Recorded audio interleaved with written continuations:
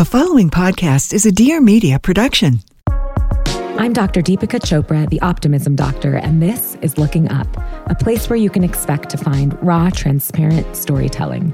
Listen in to learn real science-based techniques to cultivate more optimism, resiliency, and authentic joy from artists, athletes, experts, and many more. On today's episode of Looking Up, I'm talking to Tim Storey. Quincy Jones calls him the voice of inspiration to this generation. Robert Downey Jr. said, Tim is the comeback coach. And Smokey Robinson said, Tim Storey is wonderful at walking people through the best and worst of times. So, well, I had to talk to him myself. He's an acclaimed author, speaker, and life coach. He's been featured on Oprah's Super Soul Sunday, and he's well known for motivating people of all walks of life, from entertainment execs, athletes, and to adults and children in the most deprived neighborhoods in the country. He grew up in Compton and shares with us how deeply influenced he was by his teachers. And he helps us understand that each of us has been born an original and encourages us not to die a copy. We talk about the idea of recovery and discovery and how we are all always going through something, how Motown music brings him into positivity, and we start to help you to explore what brings you into your own positivity. We talk about triggers, the idea of growing into our skills, resiliency, magic, miracles, and really the mess of it all. How we start Looking Up is with a little intro section that I like to call Looking In. And basically, it's just a series of a few rapid fire style questions that is really a way for the audience and myself to get to know you a little bit deeper and intimately past what some people might know you for your work. So without much thought, the first thing that comes to your mind. So is there a book that you have read that has actually changed the way in which you live your life? And if so, please share. Yes, a biography about the life of Mother Teresa. Yes, that's incredible. People think I'm blank, but I'm actually blank.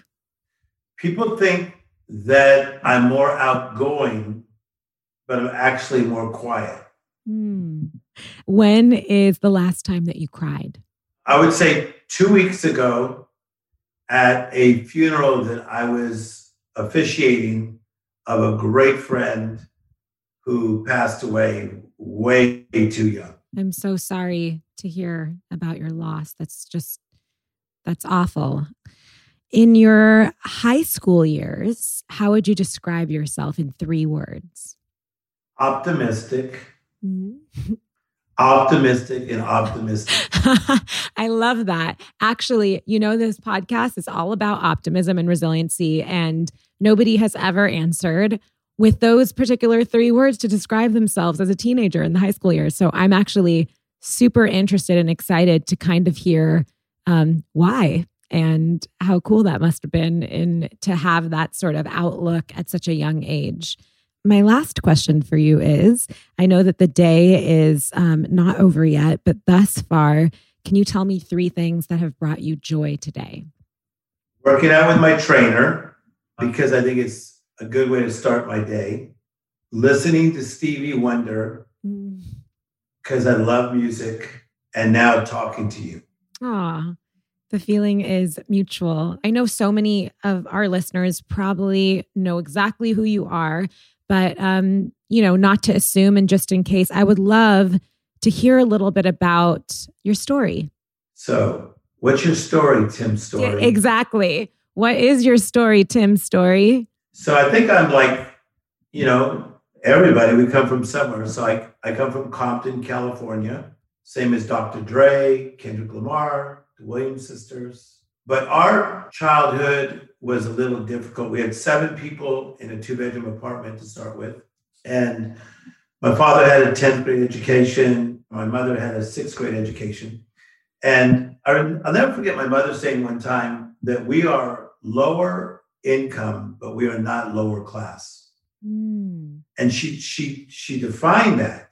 But she was saying it to one of my sisters, but I overheard it. But I do remember that we were kind of caught in what I call an almost life. Like if I wanted Levi's, we got like something that were like Levi's. If I wanted Converse tennis shoes, we got something that were like Converse. So my childhood was living almost. And then my father, who worked for Bethlehem Steel, started moving us to different parts of LA. And I had great teachers. My third grade teacher, Mrs. Cook, was phenomenal. Mrs. Sullivan, fourth grade, Mr. Probert, fifth grade.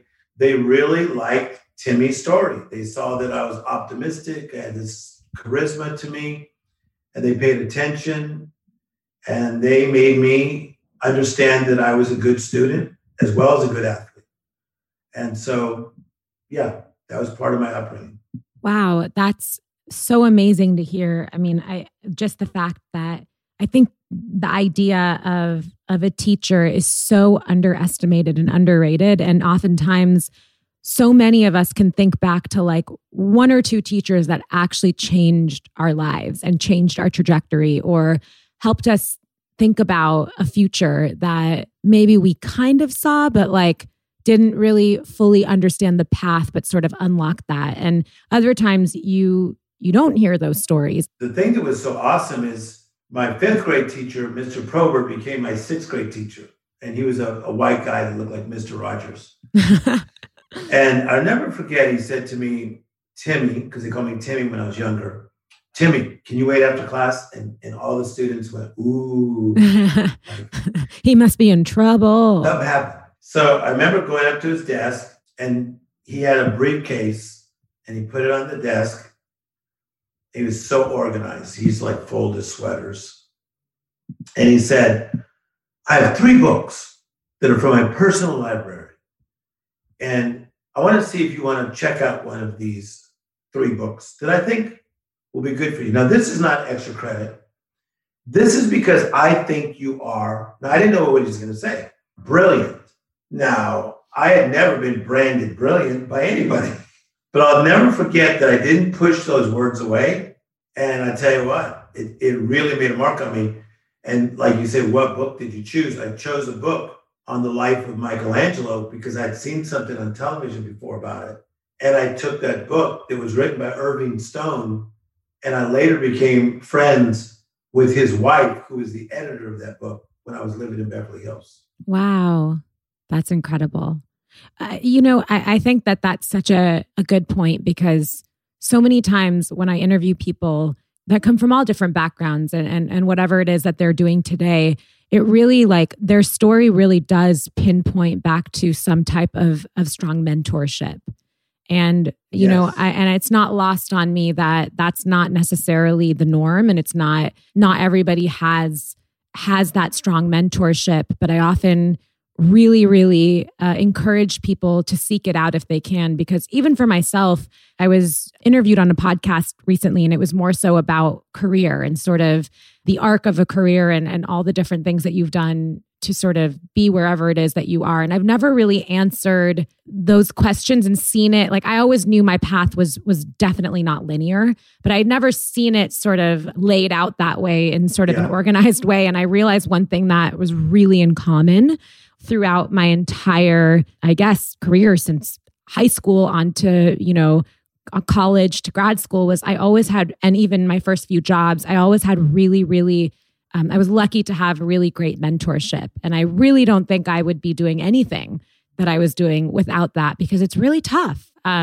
Without sort of a direction and someone that believes in you. And I love that you have been that fortunate to have people that were interested, but also recognize that you needed them. And, one of the things I do in life coaching is I tell people, like, in order to find your path, number one, you have to become awake. So you become awake. And then I say, number two, you have to take inventory. You got to see, like, how's my life going? Like clarity of mind, physically, how am I doing with my family, my job, my finances, my social life? So you take inventory, which is very difficult for a lot of people to really take correct inventory, as you know. But the third thing I talk about is what we're saying now, is that we have to partner with the right people. And to think that I would have a sixth grade teacher that would label me brilliant, and I bought into it and just went with it. Pretty interesting, pretty awesome. It is. It absolutely is. So, and tell me a little bit about your life coaching journey. When did you become a life coach? When did you even figure out that that was something that you wanted to become? I'd love to hear a little bit about that. I had never heard that name. I see myself almost more of like a lifestylist or a person just helps people on their journey. So when I read this book about Mother Teresa that was given to me by one of my friends in high school, I decided that I then did not want to go to USC first, because that's where I was planning on going. And instead I'd go to seminary because I wanted to be a humanitarian. So I went to seminary, continued, and then got a doctorate in world religion. But while I was working on that, I took so many classes: crisis counseling, therapy, trauma. I was just really connected to that, the counseling classes. Mm-hmm. So when I was in seminary at only 20, I started speaking at inner cities around Florida where I was in seminary. I created my own curriculum, at 19. So I was going in and I had this fancy charisma and the kids were attracted to me. And then I got discovered by some people that do well financially. And they said, we have money and you have a gift. We want to help support you. So I created a nonprofit at 20 years of age. Wow. And started going to different cities in America and then around the world. So I've now been to 75 countries of the world lifting people up. And was it predominantly kids or? It started with kids. And it's still children today. But like our friend Brent, we both serve on ARC prison reform. I'm very much part of that. I'm very much part of the recovery world. I help with the elderly. So I do a lot in the area of the nonprofit. Mm-hmm. So when I started, it was with kids. And then I think their parents found out that I was a pretty good speaker. So I became like a very popular speaker almost by accident. It's, I think you would agree with this. Some things we decide, some things we discover. Mm-hmm, mm-hmm. A lot of what I'm about is like, I discovered and then I got discovered. Mm-hmm. So as the humanitarian hitting all these third world nations, then it was like, by the way, would you mind speaking to this group of adults? And then it went bam, bam, bam, and then took off. Like in a more organic way where your work was actually leading you to your work. 100%. And I like how you say it that way. Very organic, never like, this is my intention. Right. I'll be there in 3 years. Right. And, I applaud people who like to think that way, but mine's more organic and very fluid. A lot of my work is with entertainers. Mm-hmm. My thing is the life coach to the stars for all these years. I never looked for Vidal Sassoon, Lee Iacocca, Charlton Heston, Jack Lemmon, Walter Matthau, and then leading into today's major stars that I won't name. But I was never looking for these humans. I had a gift that I became good at, and you know what that's like. And they started looking for me. I love that. There is something so I don't even know the word. I don't want to say magical because there is a huge part of it that feels like that, but it's also sheer hard work. Yes. But it is this idea. Again, I look back to being interviewed on this one podcast and thinking like the same thing. Like none of my, I deal with optimism and evidence-based manifestation and creating, things and goals that we want in our life. But at the same time, it was for me, for where I am today and what I do, none of it was intentional either. It was so organic, but I guess the intentional part was just focusing on what I really, truly believed on in a greater way and sort of kept pushing forward doing that, not really tied down or focusing on what exactly that would look like or when or anything. Kind of what you talked about when you received some of your strengths, but like just being open. Yeah. And I like how you're framing these words. See, I think that our calling calls us. So, good at sports, charismatic personality. So that drew people in high school. So when I went and saw the guidance counselor, he said, your grades are good enough and you know people, and I think you should go to USC. And so that's what I wanted to do, be a communications major and also get involved in entertainment. But the calling called me, and I think we learn primarily three ways: education, conversation, and observation. Mm-hmm. And so when I read the book again, Mother Teresa, something hit me.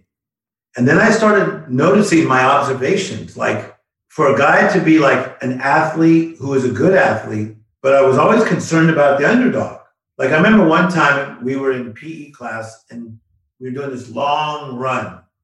And it was me and this guy named Don Pasalacqua that were the fastest in the short runs and long. That's unusual. It's usually you're good at one or the other. And Don used to beat me in the long distance a lot because he was so doggone tall. His legs just looked like, what? This is like unfair. But this particular day, I don't know what was going on, but I had him. And we were very competitive. And I came up on his shoulder and I passed him. And he knew once I passed him, it's over because I wasn't going to lose. But as I was coming around this corner, I saw this kid who was a little bit overweight and he was breathing real hard. Remember, it was long distance. We came around again. The second time he was breathing hard again. I thought he's in trouble. And I stopped and I was winning. I stopped and I was winning. And I went to this kid named Freddie. I go, Freddie, what's wrong? He said, I'm having an asthma attack. Oh.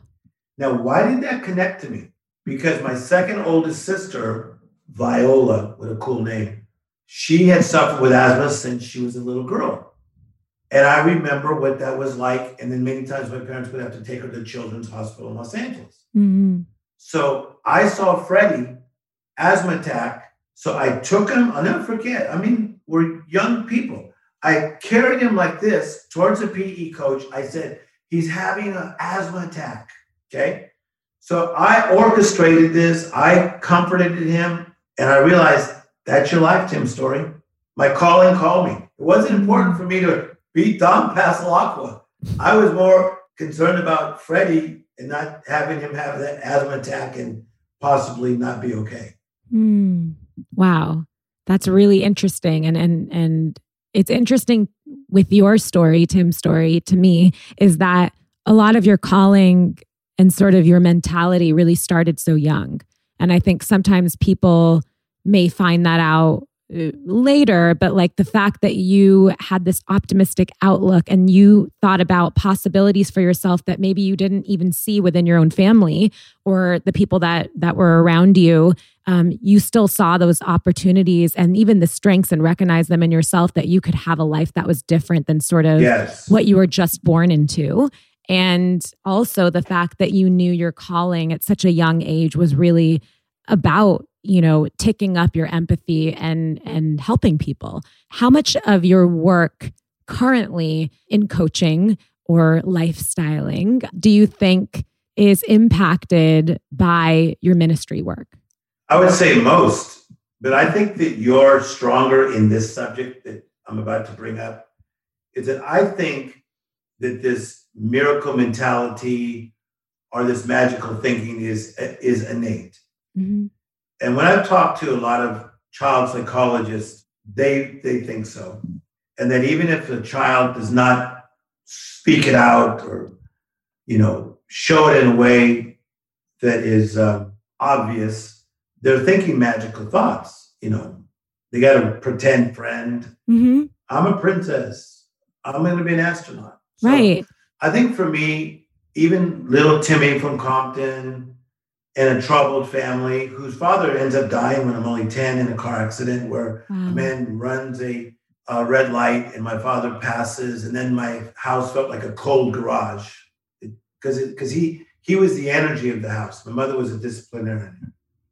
And so it felt like a cold garage. Mm. But even in the midst of that, I had this innate optimism. Like I just knew I was going beyond what I saw, but it wasn't like I'm out of here and I'm not coming back. No, I'm like, I'm coming through and I'm bringing you all with us. Where do you think that came from? I honestly believe it's divine in this case. I've told Oprah this because that's my real friend. And we were in her backyard just talking. And she says, I love this thing that you say about how we've all been spoken over. I believe that I was spoken over. And I believe it's divine. Because like what I get to do, I don't think I could not manipulate myself into this position. I could not connect enough on Clubhouse to be this guy. I think it really is divine. I think I divinely was picked up and I decided to respond and prepare and then grow. In your work, do you help people find their calling and sort of uncover what their calling is? That's where I'm hard to be honest. And do you think that everyone's calling is divine, or and no matter what it is, and it's just a matter of sort of receiving it or being open to it, and sometimes it hitting you over the head? Yes. So in your work and in your opinion, we all have a calling. We all have a calling. There's no doubt about it. And I think that every calling, this is where I've done my work probably for 30 years, is I think that our calling is very specific. It's very specific. And a lot of times we're just not paying attention to how specific it is. Mm-hmm. And so I think it's specific, but it's also unique. Mm.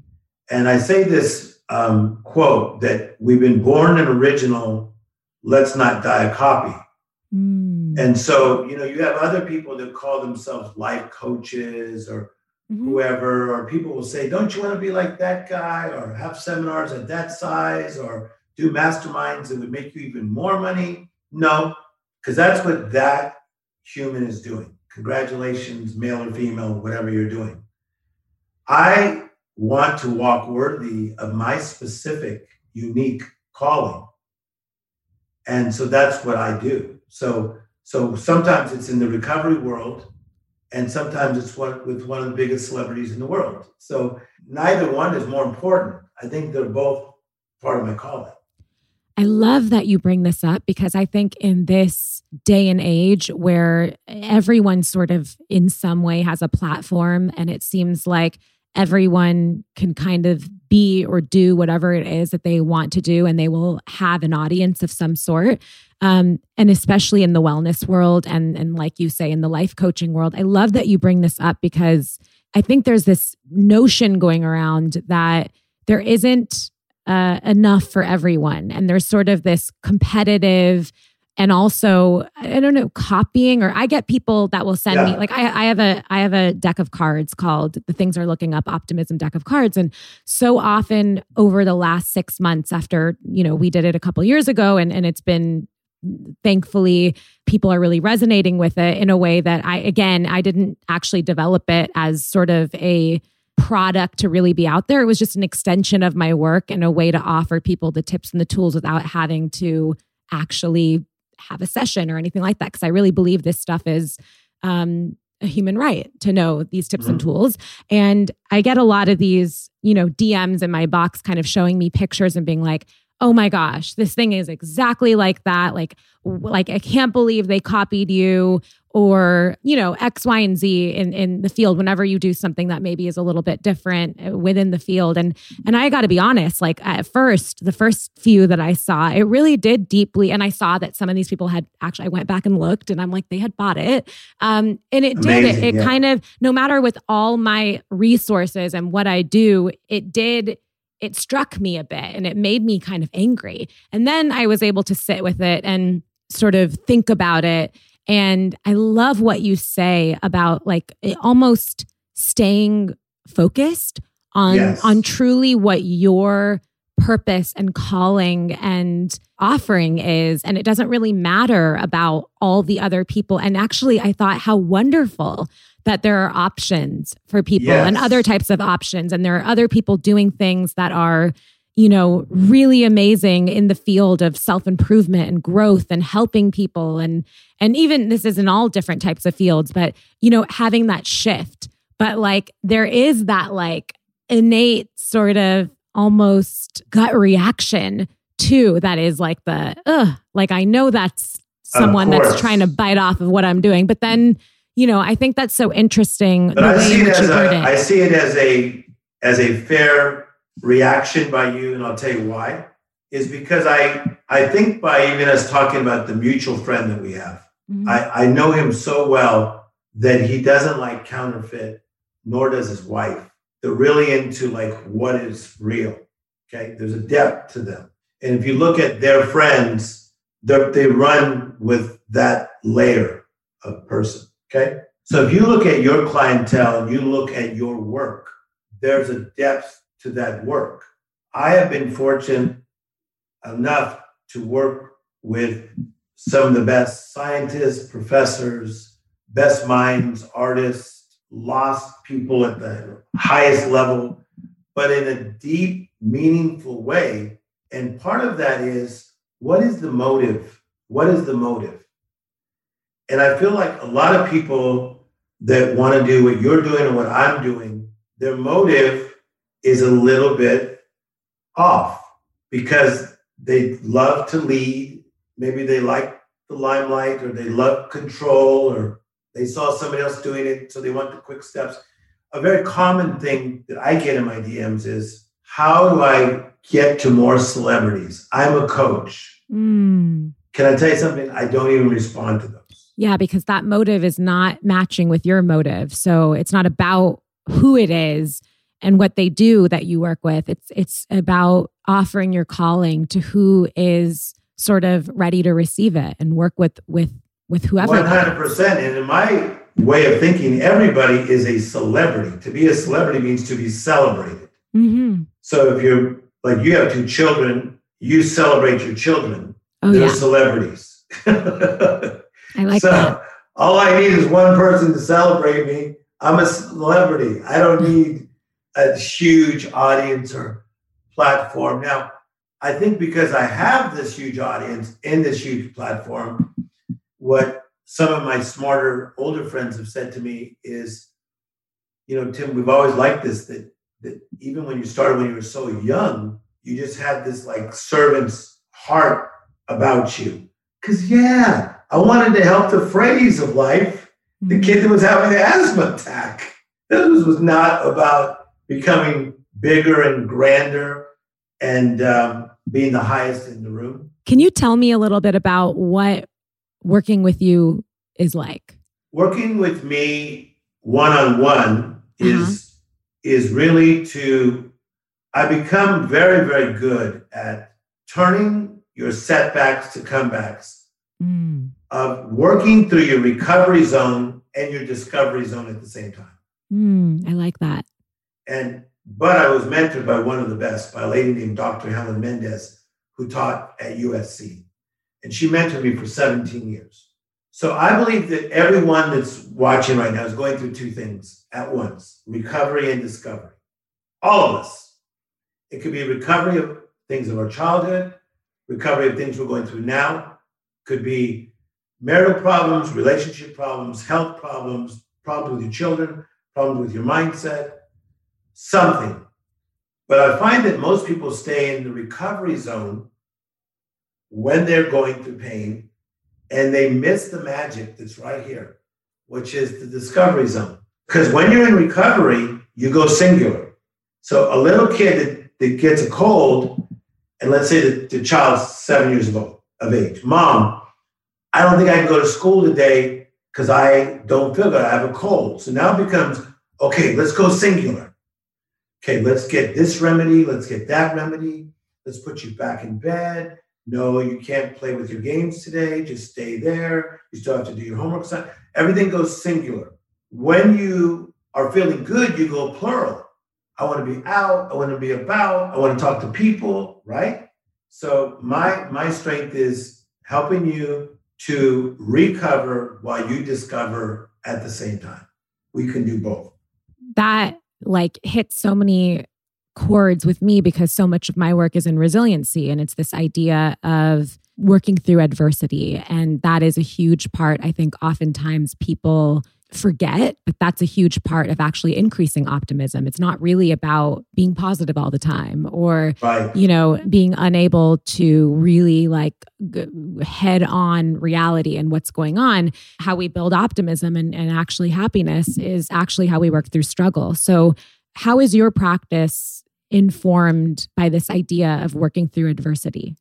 Well, I think that number one, I love where you're coming from because I've been studying you, is that I was reading this thing about mountain climbing, like if these people that climb these big mountains. And so in one of the articles that I read, it says you have to have the right skills. They broke it down into three things: tools and attitude. Mm-hmm. And I thought, whoa, that's so good. That's like life. Right. So this is what you teach and what I'm watching and looking at the things that you write about and teach. You're really teaching us skills, tools, and attitude. Absolutely. So my resilience, okay, my father passes at 10. Tough stuff. But I grew in my skills, tools, and attitude. So when I hit another rough patch, I grew in my skills, tools, and attitude. It was all a choice. And so I had to make the choice to grow in my skills, tools, and attitude. And so that's why mega negative stuff could hit me because of what I do for a living. If you're a life coach and a comeback coach, I hear a lot of negative stuff, okay? But people always say, you're so calm. Smokey Robinson said, it's as though you have jazz music. He says, the cool kind, playing in your mind at all times. And I really do. I'll be this chill tomorrow as well. But that's really like a tool and a skill that I learned to master. Right. And you practice it every day. I practice it every day. I think that's such an interesting point to drive home. And I try to talk about that all the time, is that these skills, tools, and attitude that we're talking about are not things that are just going to fall into your lap. Again, it's not just going to appear because you really want them. They're actually things that take practice and they work and they become easier once you are practicing. But even someone you look at that you think is the most skilled at it is actually continuously working on their practice, being good at it every single day. Yes, because from these mountain climbers, you should see like they're not even happy climbing that one big mountain that you thought was the biggest. Now, once they get to the bigger mountain, they start saying, okay, I did it in the summer. Now I'm going to do it in the winter. It's like, whoa, okay. So as we continue to escalate in life, and as we get older and more mature, and even as people pull on your gifts and my gifts, okay, we have to continue, as you said, to grow and get better and refine our skills, tools, and attitude. But what a beautiful thing. I love learning. Yes. I love learning. Yes. I share that with you for sure. I think when I try to find out what my true purpose is, and I do this exercise with my clients or with companies, and it's this whole exercise to find your purpose often. And oftentimes it can change, and I try to do it seasonally, but oftentimes mine is to learn. And I'm a lifelong learner. It's probably why I was so happy to be in school for forever. And I could probably continuously going, but I don't know. Yes. I think my family would just be like, okay, that's enough. But I've always loved that. And now what's so interesting is having a 3.5-year-old who is just literally the most curious person I've ever encountered. I'm learning so much from him about things that, may seem like I don't need to know, but I'm so I think about that all the time. As kids, we're sort of given this free range of like anything you want to know and you're curious about, you can know, and nothing's wasted. But then we become adults, and it's sort of like, why is knowing every single dinosaur from every prehistoric period that ever existed, and whether they are herbivores or carnivores or omnivores, like you shouldn't learn that because it means nothing and it won't serve you. And so I think having a child has really opened my eyes to sort of giving in to what does interest me and not necessarily always having to have a reason of why that information is going to help me. Just satisfying my own curiosity is effective and beneficial and good enough and valuable. I love how you're thinking. And I think that in your 3-year-old son, the curiosity is part of this discovery, as we say, recovery, discovery, that at that age, he's just in that zone.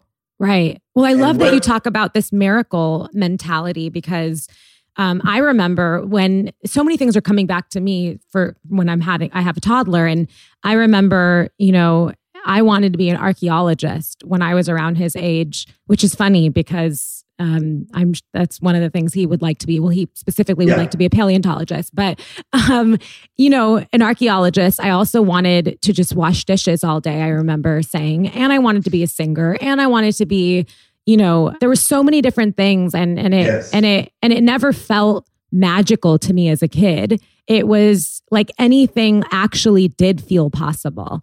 And I think that's so, I ask my son all the time, and he has a long list too. And there's so many things. He wants to be an engineer, a mechanic, a paleontologist, a plumber, a handyman. And like the list goes on, and it's all the things he's interested in. And never would we ever, think about deterring him from any of those. I mean, I love how you said that though, because you said that it did not really seem like it was so far out there that it was magical. And because I work with that word all the time, if you don't mind, I'm going to break it down. Please break it down. So to break down magical means extraordinary, uncommon, supernatural, not normal. So that is magical.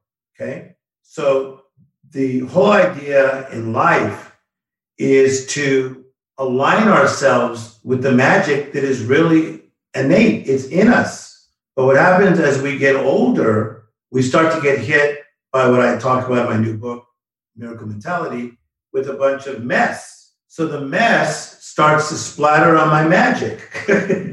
Yes. Right? And so more mess is splattering on my magic. Like what? I got pimples? I'm only 12. Or my ears got too big, or kids don't like me in school, or I'm being bullied. So mess starts to, get splattered on my magic, and all this pressure. My parents are having trouble. And then the mess can turn into the madness. And when you have mess and madness working within your mindset, now you have little tiny space for the possibility of playing in the magical. So when you're 2, 3, 4, 5, this whole space is, can I play?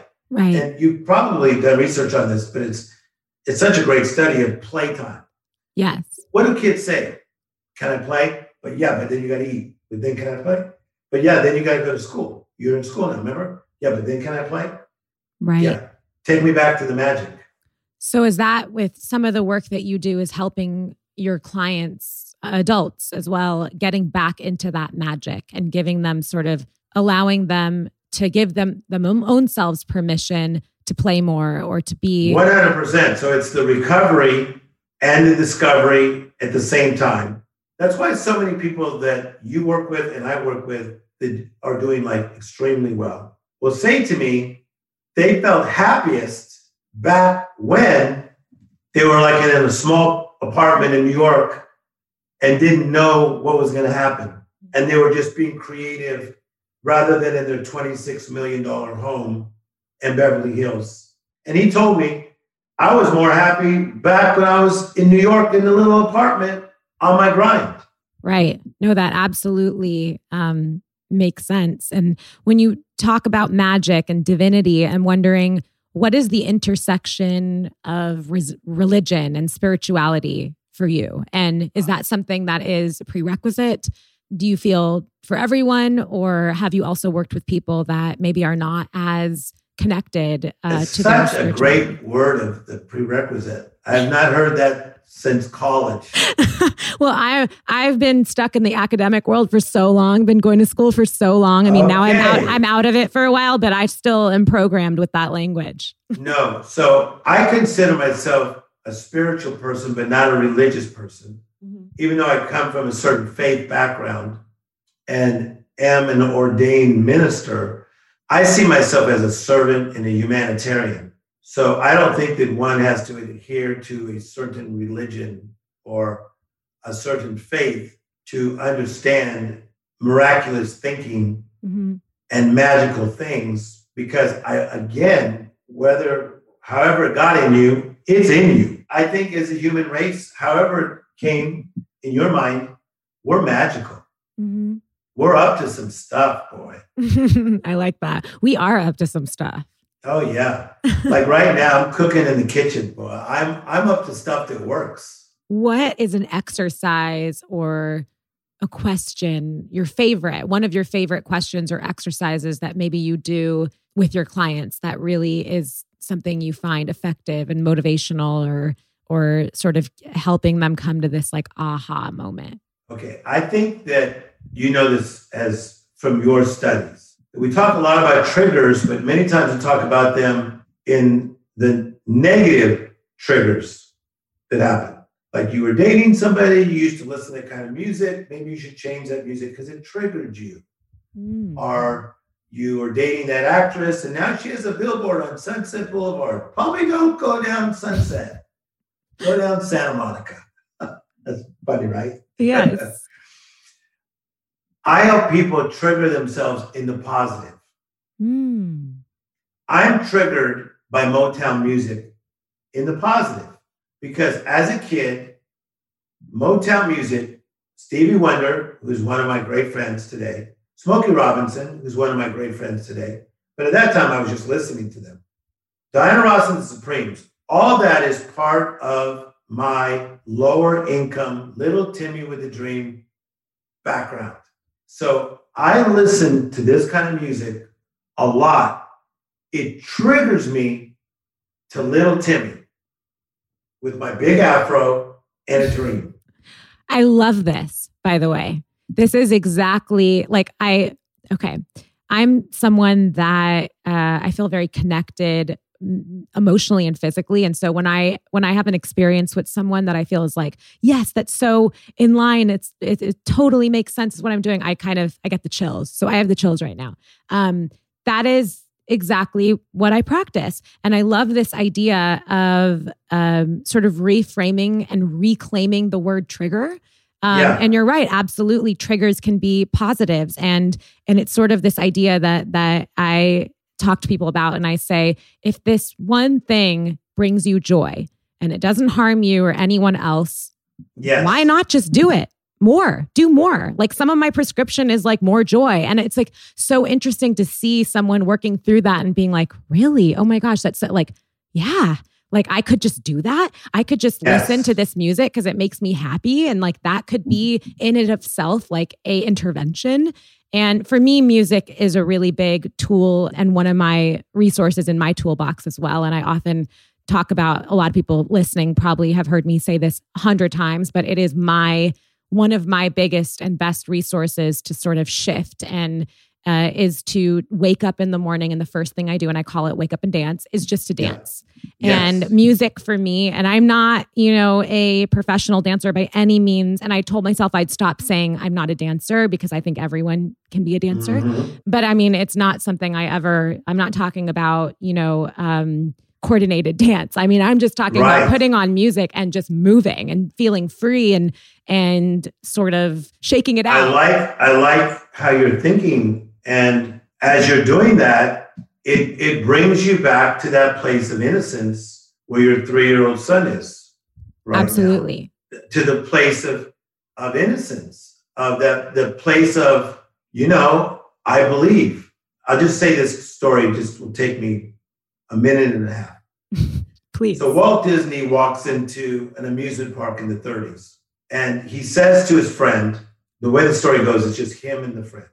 He tells his friend, someday, which I love, someday, projecting, I am going to build my own amusement park, but mine's going to be different, better, and more magical. Now, I like this kind of thinking. That's how little kids think. Right. That's awesome.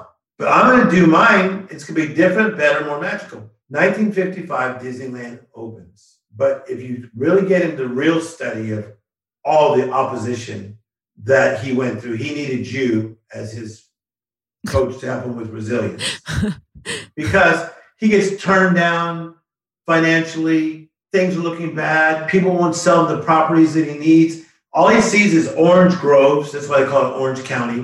Mm-hmm. He sees orange groves, but beyond he sees Disneyland. See, I think this is so powerful. Different, better, more magical. He did it. 1955, he opens it up. Then they put this sign. You talk about faith, the happiest place on earth. Yes. Why do our kids want to go there? Because it feels magical. Absolutely. And and why do adults want to go there? Because it's magical. And it is honestly one of my favorite places on earth. And it's a setting, it's a trigger that allows you to be in a state of joy and magical thinking and a miracle mentality. So I think that is such a cool response. And so I guess I'm hearing that one of your favorite exercises or questions or things to do with the client is really to find out what are those happy, joyful triggers that bring them back. What are they? Right. So, and do more of them. Yeah, it could be watching cartoons, watching the Jetsons, watching the Flintstones. Thank you so much for coming on to Looking Up. And I know you have your new book out. If you would like to mention where people can find it and where they can find you. Yes. And thank you. And what a privilege to be on. Oh. So my new book is called The Miracle Mentality. It's with Harper Collins, and it's doing extremely well. It's unusual that somebody buys like 100 books at a time, 1,000 books at a time. There's a reason. We've been in a pandemic and people want to tap back into miracles. So you can buy it wherever books are sold. I love Amazon, that. et cetera. Yes. And a really great reminder and encouragement out there for everyone to figure out what those triggers are for you, those good triggers. The last thing that we do on the show is if we were together, I'd have you pick your own card. But my assignment for you is going to be whatever random card that I pull from my Things Are Looking Up Optimism deck of cards. And again, not something that you need to do right now. It's for you to take with you on this day and complete it. Yes, I will. Okay. Professor. All right. Okay. This is yours. So, this is one of my favorite exercises, and I have a feeling you probably do this already. So I'm excited to hear later on, check in with me how this went. Grab something that you love to eat. It could be anything. Try and shift your focus away from any self-judgment or associations the food might start to conjure up. Focus on how thankful you are to experience your senses. What does it taste like, smell like, feel like, sound like, and look like? This is one of my favorite mindfulness activities. And I love it. It brings the joy back to eating, which is, by the way, a very joyful thing. So let me know how that goes. Okay, I love it. And I will do it by the end of this night. Perfect. I promise. And then we have mutual friends, so we're going to all connect. Absolutely. And yes. But if I could just say this, you're so good at what you do. Oh my gosh. And seriously, you're so good. And no wonder people are coming to you, gravitating towards you. And thank you for working so hard on this subject of resilience and that we could really be optimistic and have a great life, because that's what we're called to have. So I love your work. I want to say that. The feeling is so mutual. I'm, like I told you, when I feel this connection with someone, I get the chills, and I have it throughout our whole session. I think we have so much in common, and our work really has so much synergy, but you truly inspired me and got me excited about my day. And so I love that. And I'm so glad we were able to connect, and I really look forward to connecting more for sure. Thank you so much. Thanks so much for listening to Looking Up. For more optimistic content, follow me at Dr. Deepika Chopra. For more info and how to get your very own Things Are Looking Up Optimism deck of cards, head to thingsareLookingUp.co. If you like what you hear and you want to support the show, please don't forget to rate, review, and follow the show wherever you listen to podcasts. Our theme music is Me and Sade by Tommy, courtesy of Terrible Records. I'm your host, Dr. Deepika Chopra, and I'll see you next Monday for your weekly dose of optimism.